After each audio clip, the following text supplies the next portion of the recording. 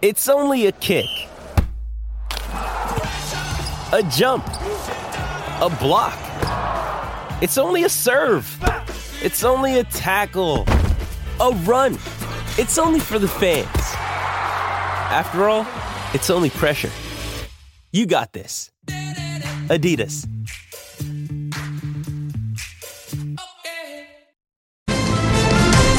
You're watching Global BC.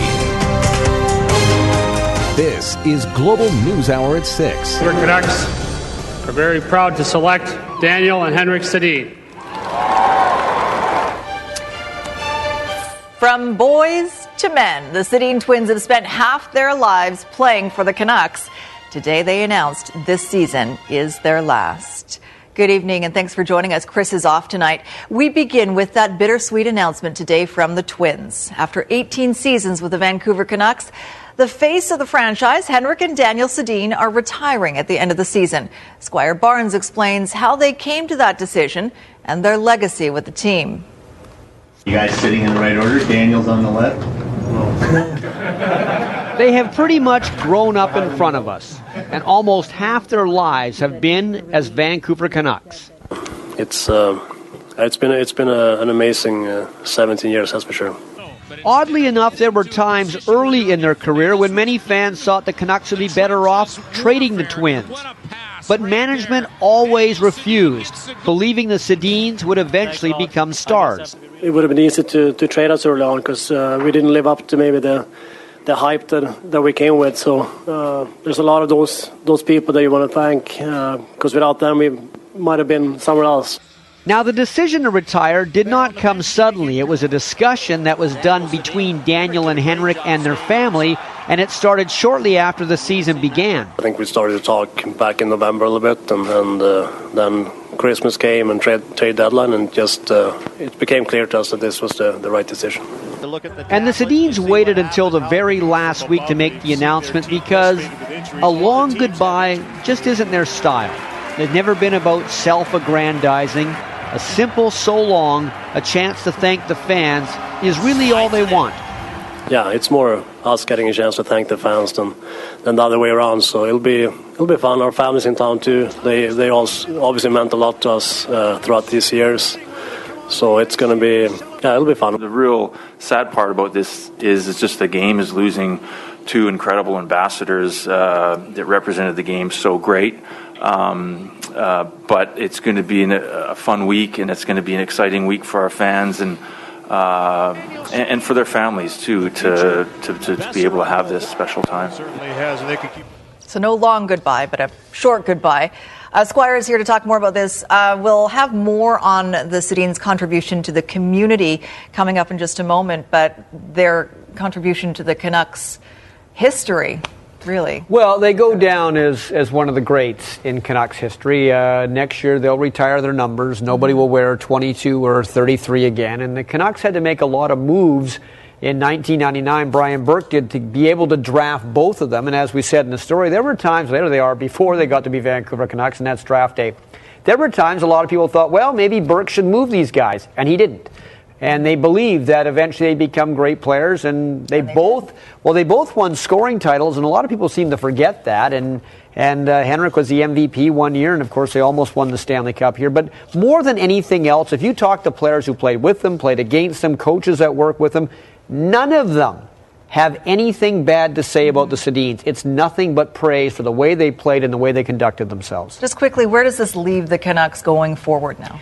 Well, I mean, the Sedins are getting older, but they're still contributors. I know the team isn't doing very well. The one thing you will see now, the biggest thing is the leadership now shifts. Mm-hmm. And I think there's no doubt in my mind that the next man on that Canucks bench to wear the C as captain will be Bo Horvat. And right. Horvat was with them for the last 4 years, watched Henrik and Daniel closely, and learned how to lead like they do. It's the changing of the guard. It happens in sports. It happens all the time. All right, Squire, we'll talk to you in a little bit. Thank you.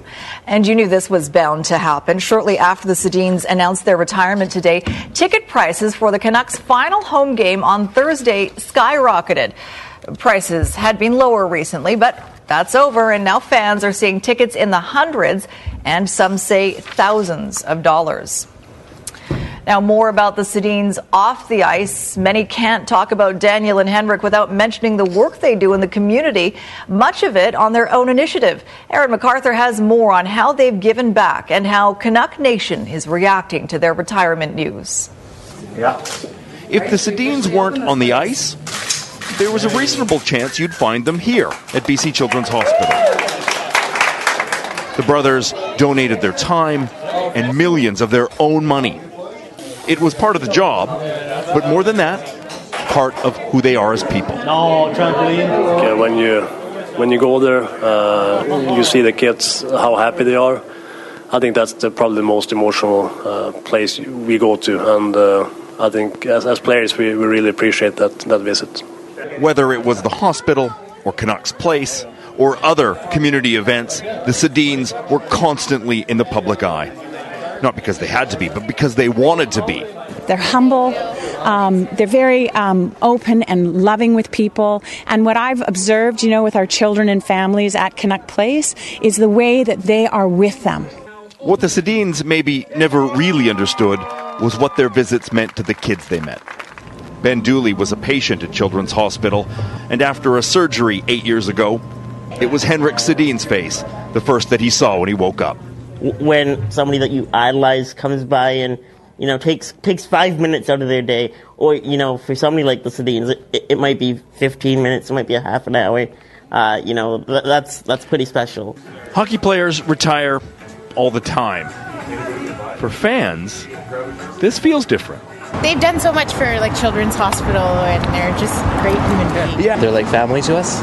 We're going to miss them. I got one ticket. One ticket for Thursday. One ticket. Oh my God, I'm so happy. The generosity likely will continue. The Sedins planning on calling Vancouver home for the near future. Aaron MacArthur, Global News. And we'll have much more on the Sedins' retirement coming up in Squire Sports as well. Now, a major step forward in Metro Vancouver's transportation plan. Today, Ottawa committed to providing more than $4.1 billion in federal funding over the next decade for infrastructure projects. Our Tanya Beja joins us live with the details. Tanya, we've been hearing about this for a while. So what does today's announcement mean exactly? Well, Sophie, essentially it means that TransLink now has the funding necessary to take the next step in its long-range transportation plan. The federal and provincial government signed an agreement which earmarks $2.2 billion for transit projects in Metro Vancouver. Those include light rail in Surrey, an extension of the Millennium Line along Broadway, and an additional 420,000 hours of bus service. Now, the money had previously been announced in last year's federal budget, so it's not necessarily new money, but this agreement unlocks it for BC to use over the next 10 years. Here's more now from BC's Transportation Minister. Transit is a priority. It's so important to get people out of their cars into transit. It's better for quality of life, it's better for congestion, it's better for the environment, it's better for our economy. Now, the remainder of the $4.1 billion will go towards green infrastructure, community infrastructure, and projects in rural and northern communities. Sophie, back to you. All right, thanks for that, Tanya Beja in Vancouver for us. BC travelers who vacationed aboard a cruise ship from Miami to LA are sharing details of their nightmare at sea. They boarded the ship ready for a memorable vacation, which it was, but for all the wrong reasons. John Hua reports. Like its name, the Norwegian sun delivered on the rays. Yeah, this is the noise we're dealing with on this cruise. But it was 15 days of construction sounds. It smells like somebody has opened up a can of fresh paint. The suffocating scent of fumes. Quick shot of the bar area. And dust-covered decks that made passengers feel like they were in hell on water. We felt like we were duped. Trish Vale and 10 other family members had been planning the trip along the Panama Canal for a year, dropping nearly $70,000 in total on what was supposed to be the family vacation of a lifetime. We were really looking forward to getting away and being together, so we were very excited. Vale says there was no evidence of renovations until they were at sea. Then the cruise went to work. People shared suntanning space with storage. Even the child's pool was closed. You'll see people painting or certain areas that are being refurbished. But this impacted the passengers for virtually the entire extent of their cruise, and that is not normal. Halfway through the journey, and hundreds of passengers decided they had enough, staging a mutiny of sorts. It's come from the top of the management, from the shore side, and don't shoot on me. The captain only lasting a few minutes before leaving the crowd. Norwegian Cruise Line sending Global News this statement. While we do our utmost to minimize any impact on the guest experience when these enhancements are taking place, we recognize that in this situation, our guests have experienced some inconvenience. Offering the same deal passengers were given while on the ship. 25% off another cruise until March of 2019. They need to compensate us for this cruise and the things we could and couldn't do. Adding salt water to the wounds, the Norwegian Sun is on its way to Victoria, where it will actually be dry docked for the rest of its renovations. John Hua, Global News. It's not too late to help save the Rio. A 30-hour telethon is underway to raise $1 million, the last part of a down payment for the theater, which is currently at risk of redevelopment. Grace Key has more on the final push to preserve the beloved East Vancouver Theater. Go onto a stage early in the morning and start yelling at the people. The Rio Theater is in the final stretch of a 30-hour fundraiser aimed at saving the 1938 landmark from possible redevelopment. The webcast telethon started at 6 p.m. Sunday night and wraps up at midnight. Local comedians Eric Fell and Patrick Maliha came up with the idea and have the grueling task of hosting the event for 30 straight hours. Overnight, we raised tens of dollars. And we raised thousands of dollars. Actually, we did. Thousands of dollars. Yeah, and it's been thousands of dollars. We're amazed how high the total board goes. Hello. $18. $3 million is needed for a down payment on the building. Investors put in $2 million, and backers are hoping to raise the final $1 million from the public. They have until April 7th to get their funds in order. All it takes is someone with a big donation, and we could reach our goal. Or maybe we just inspire thousands of people to chip in and we could reach our goal. We're here to save the Rio. Big names have thrown in their support, including director-actor Kevin Smith, who performed 2 sold-out benefit shows, and Vancouver native actor Ryan Reynolds. The Independent Theatre not only shows movies, but offers one of the few venues in town for live performers. I will fight everyone! Just keep supporting the arts. It was the only place that I could afford that wasn't like some dingy pub somewhere. It was like on a proper stage, and it made me feel like a real performer. Like any great show, the telethon's final act may leave you on the edge of your seat with an announcement from the owner. I would assume it's good, or something positive. Not a lot of people are like, the big announcement is this. Everybody get out. We have 20 minutes. The demolition trucks are on their way. It's a surprise ending you won't want to miss. Grace Key, Global News. And at last count, just over $352,000 of the $1 million needed has been raised. To find out how you can still help, check out our website, globalnews.ca/BC. Right now, though, new public transportation will be making an appearance in some Metro Vancouver communities this summer. As Jeff Hastings reports, trolleys and shuttle services will help locals and tourists get around and hopefully boost a number of bottom lines. On a perfect day in Port Moody, parking near Rocky Point Park is practically impossible. A spot opens up, 4 vehicles wait ready to pounce. But relief is on the way. Did you hear about the trolley? Yes. What do you think? Amazing. It's being called a trolley service, likely a small bus running around the city centre, stopping at the SkyTrain stations, Suterbrook, and of course, Rocky Point Park and Brewers Row. Cool. Definitely something I'll take advantage of. The trolley won't be running up and down this street full time. It's going to start Fridays at 4 p.m., Saturday and Sunday at 2, running till midnight each night.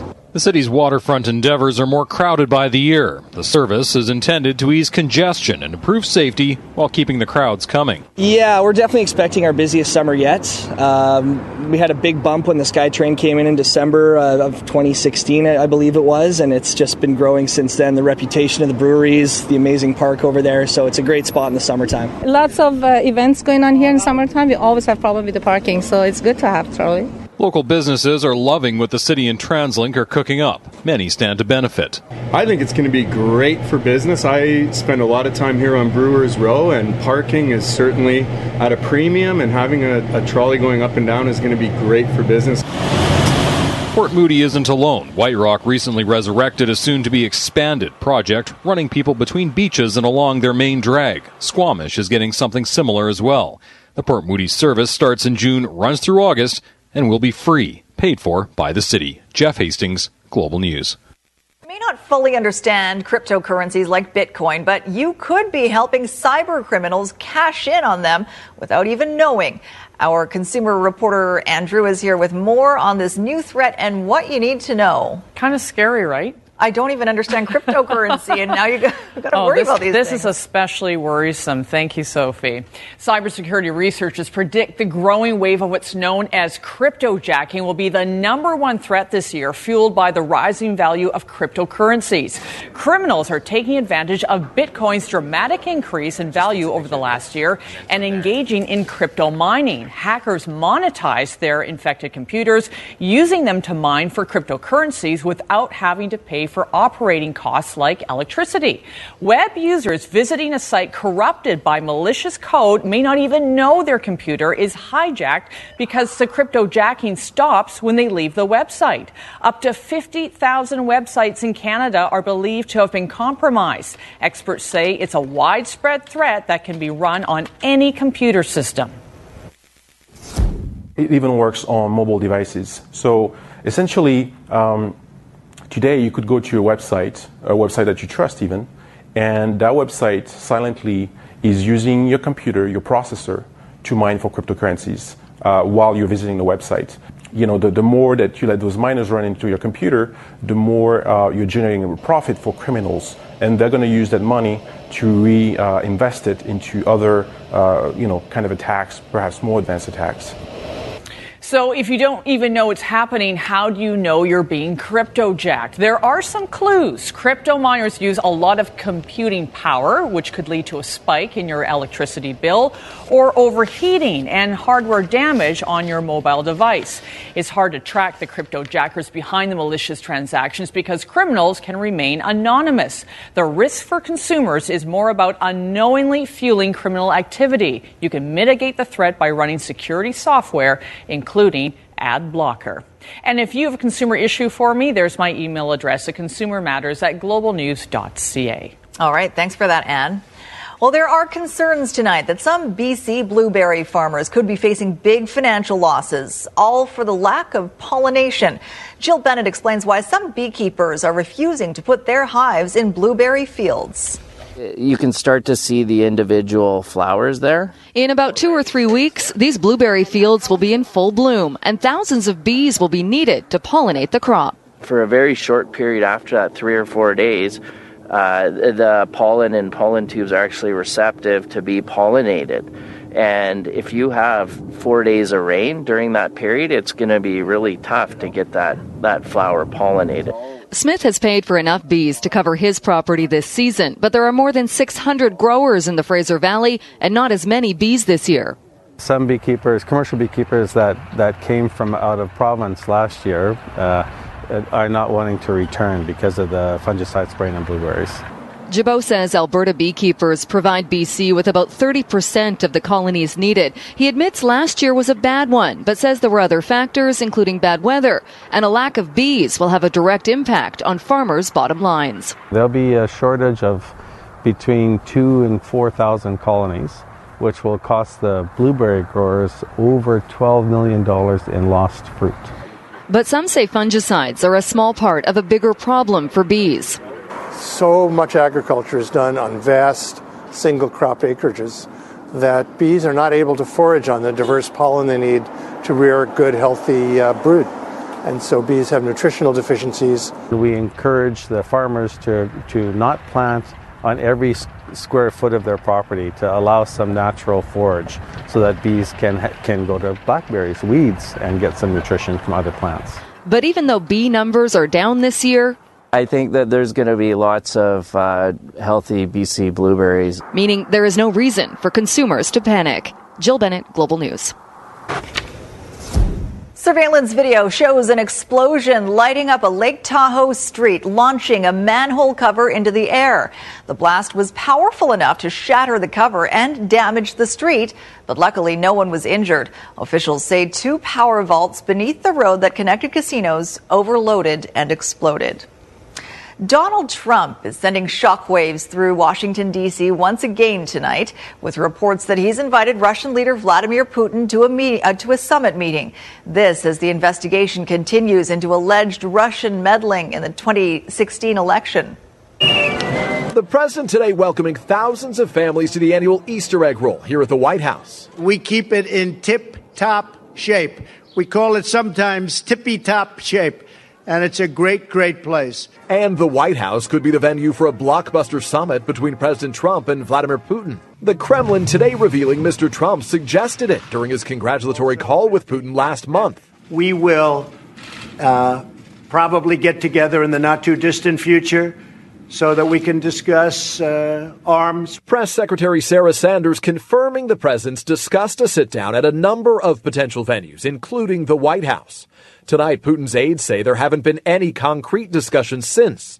But Russia's ambassador with NBC News embraced the idea. I consider that it's a very positive signal from the United States that it's high time for 2 presidents to sit together. It would be a stunning sight hosting the leader of the country accused of meddling in the 2016 election. Despite deteriorating ties between the U.S. and Russia, President Trump remains reluctant to criticize Putin.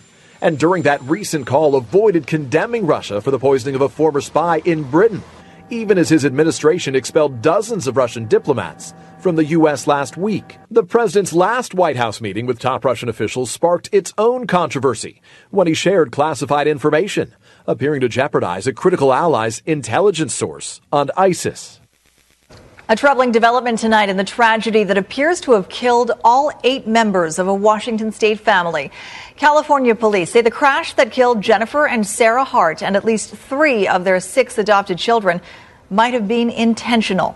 Investigators say the SUV's onboard computer shows the vehicle stopped at a pullout and then accelerated over the cliff at 145 kilometers an hour. Police are still searching for the 3 missing children, but they're also believed to have died. The Harts were being investigated by social services after a neighbor complained the children were being deprived of food. The so-called affluenza teen who generated outrage for his sentence for a deadly drunk driving crash is a free man tonight. Ethan Couch, now 20 years old, walked out of a Texas courthouse on probation. Couch was 16 when he killed 4 people in a drunk driving crash back in 2013. After an expert witness testified that his spoiled upbringing prevented him from knowing right from wrong, he was given 10 years probation. He was sentenced to 2 years in jail after violating that probation and was released today after serving his time. South Africans are remembering the woman many called the mother of the nation. My husband has been fighting for the liberation of the African people. Winnie Mandela, the ex-wife of Nobel Peace Prize winner Nelson Mandela, passed away today at the age of 81 after a long illness. She married Mandela in 1954 and kept his fight against apartheid alive during his decades of imprisonment. She was jailed several times and was held under house arrest. She was with Mandela when he was released from prison in 1990, but their marriage ended in divorce 6 years later. Her political activism was marred by a kidnapping and assault conviction in 1991 and a later conviction for fraud. Still, she was widely admired for her role in fighting white minority rule. In Health Matters tonight, Stella Artois has recalled some of its beer. The recall covers certain production codes of Stella in glass bottle multi-packs of 6, 12, 18, or 24. Some Best of Belgium packs could also be affected. The recalled bottles could contain particles of glass, although the company believes less than 1% of its bottles are affected. You can find a full list of the recalled bottles at globalnews.ca/BC. It's a near miraculous treatment for many people with Parkinson's disease and other movement disorders, allowing them to live a more normal life. But the wait in BC for deep brain stimulation is no less than 5 years, and its proponents are calling on the NDP government to change that. Linda Ellsworth reports. Can you stand up? 1 in 500 Canadians lives with Parkinson's disease, a complex degenerative brain disorder that affects the ability to move.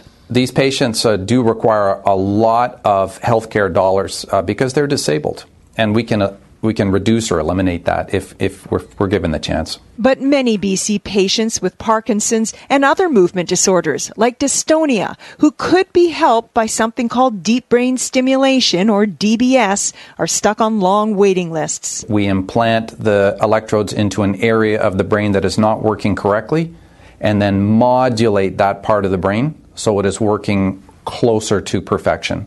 It's controlled by a sort of pacemaker implanted under the skin. Remember Dale at the beginning of this story? This is what happened when the stimulator was turned on. This is a guy who is not disabled, but completely diametrically opposed, and yet 30 seconds apart. Here's the problem. While Toronto has 3 functional neurosurgeons performing the procedure, and Alberta has 2, BC has just 1, Dr. Chris Honey. The result, a 5-year wait from referral to surgery. It hurts to see people that are in that kind of condition, and knowing that if they lived somewhere else, they might have much quicker access to it. It's been 5 years since Stephen Gardner had the procedure that he says gave him his life back. This disease isn't going to go away anytime soon. We're a long way from a cure. The Parkinson's patients are typically elderly. They want their quality of life now. And so I would say everything should be done within a year. What they're asking for is more funding, to hire another surgeon, to pay for more OR time, and for the stimulators themselves. It's that or years of this versus this. The lack of mobility, the flailing around, the freezing, the pain. That's a lot to ask of somebody. Linda Aylesworth, Global News. You're watching Global News Hour at 6. Los Angeles first responders are celebrating a miraculous rescue tonight. A 13-year-old boy pulled from the city's maze of underground sewage pipelines after being trapped in the toxic environment for 12 hours. Here we found where the kid fell into a drainage. The 12-hour search began at this decommissioned sewage facility and came to an end a half-mile away under one of LA's busiest freeways. We have found Jesse Hernandez. The 13-year-old survived the unimaginable. After celebrating Easter with family, Jesse Hernandez fell through a hole, plunging 25 feet down into rushing water. Hernandez swept into the underground system. The chances of surviving in that toxic environment, to be honest, we were surprised we found him alive. With firefighters searching overnight, crews opened manhole covers. But the city's sewer system is a maze. When Hernandez was found 11 feet down, he was in a section of pipe 3.5 feet tall, with raw sewage running through it. A specialized maintenance camera like this one could see handprints where the boy tried to stop his slide. Using the camera and a sanitation team, a crew moved in. The first thing they heard is help.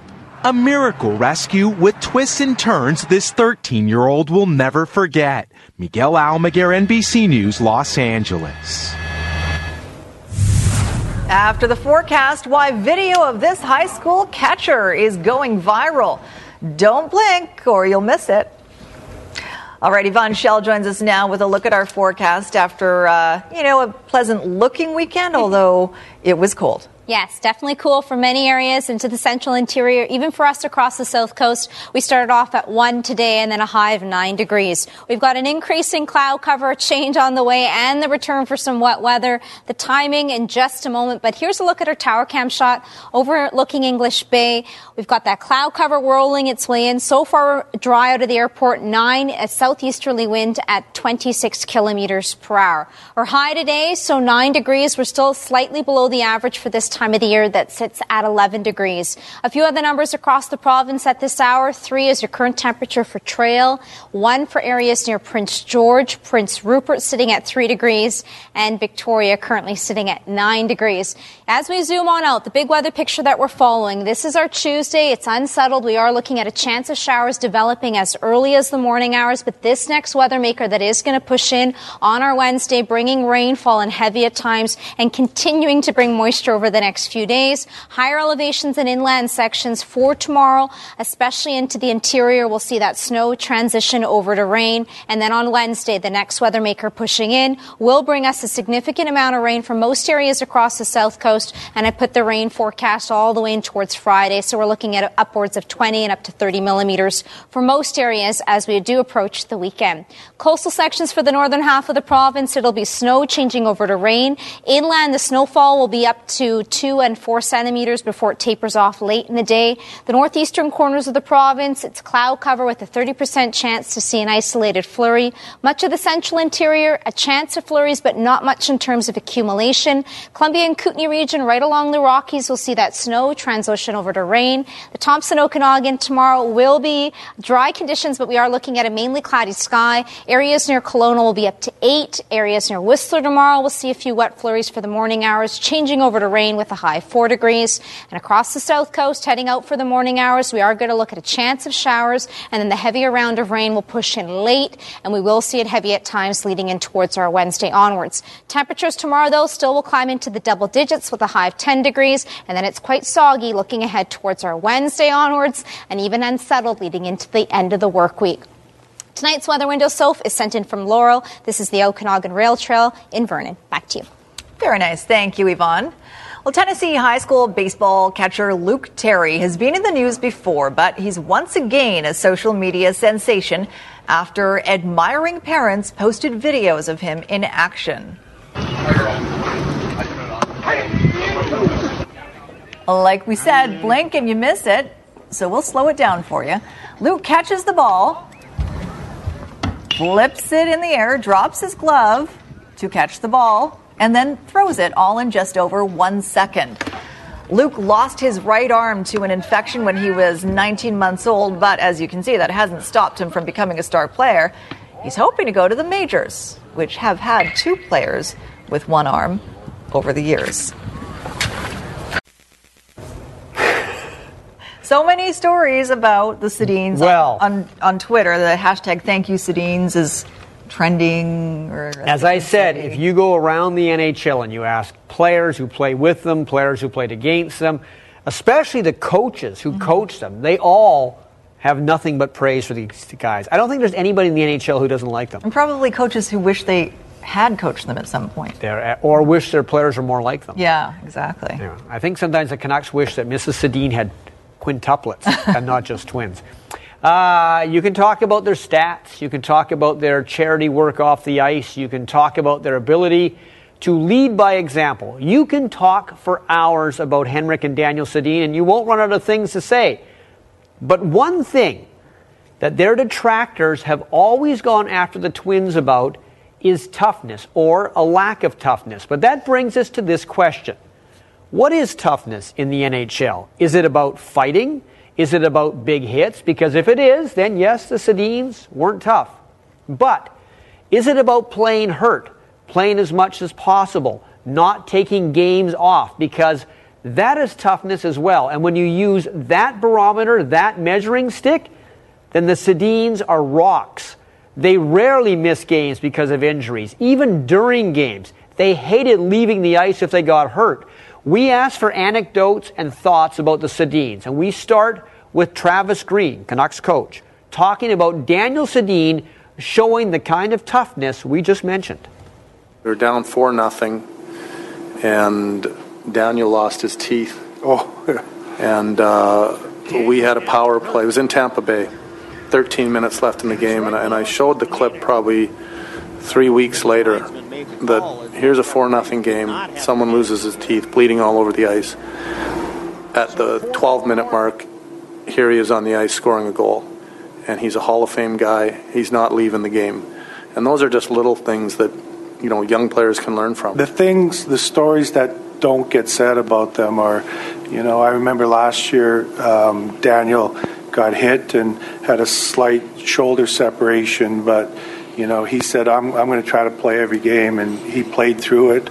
I know Hank last week in Dallas, and Travis can tell the story. I got a call from John Sanderson in the morning, and he said, there's no way Henrik Sedin's playing tonight. He's so sick, he can't get out of bed. He showed up that night, and I think he played him 19 minutes. And, those are the types of things that you don't hear about on a day-to-day basis that, that's been so valuable for our younger kids to be around. Yeah, it's going to be tough. I mean, it's a huge hole to fill. Obviously, they've been part of this organization for many years now, and their leadership on and off the ice, and how they approach every single game. It's going to be tough to fill that void. A lot of times when people meet their idols, it doesn't live up to the expectations. Not only did you get to meet with them, but you got to play with them. Yeah. How different was it? Yeah, it's it was always fun. I remember when I was 10 years old, 11 years old, and I was watching them, and I never would have thought I would be on a line with them or, on the same team as them. So it's really, I think it's a little bit different for me to, obviously be able to play with Hank and Danny, and, they're such special guys, and, they're obviously, in my opinion, Hall of Famers. Two players that have, held the standard of accountability pretty high within this organization, and, that's kind of the level that everybody's going to have to look up to now when they put on the jersey. So they left a legacy here, and there's nothing but great things to say about those two as individuals. Their leadership and everything, and just being around them and watching them on a daily basis, what they do. Like everyone that's been around them for a time, have been very fortunate. Just watch them every day, how professional they are, how great they are, like great teammates. The whole time I was there, I can tell you that I cannot think of one time during every practice of the 3 years that we were there that they did not lead the drill and know exactly what was going on.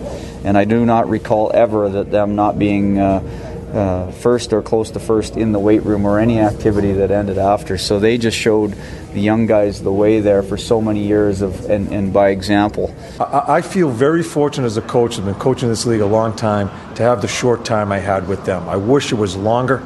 I think I would have been a better coach for it, and I would have got to understand them even more. But they are good friends of mine. I have just nothing but true respect for them.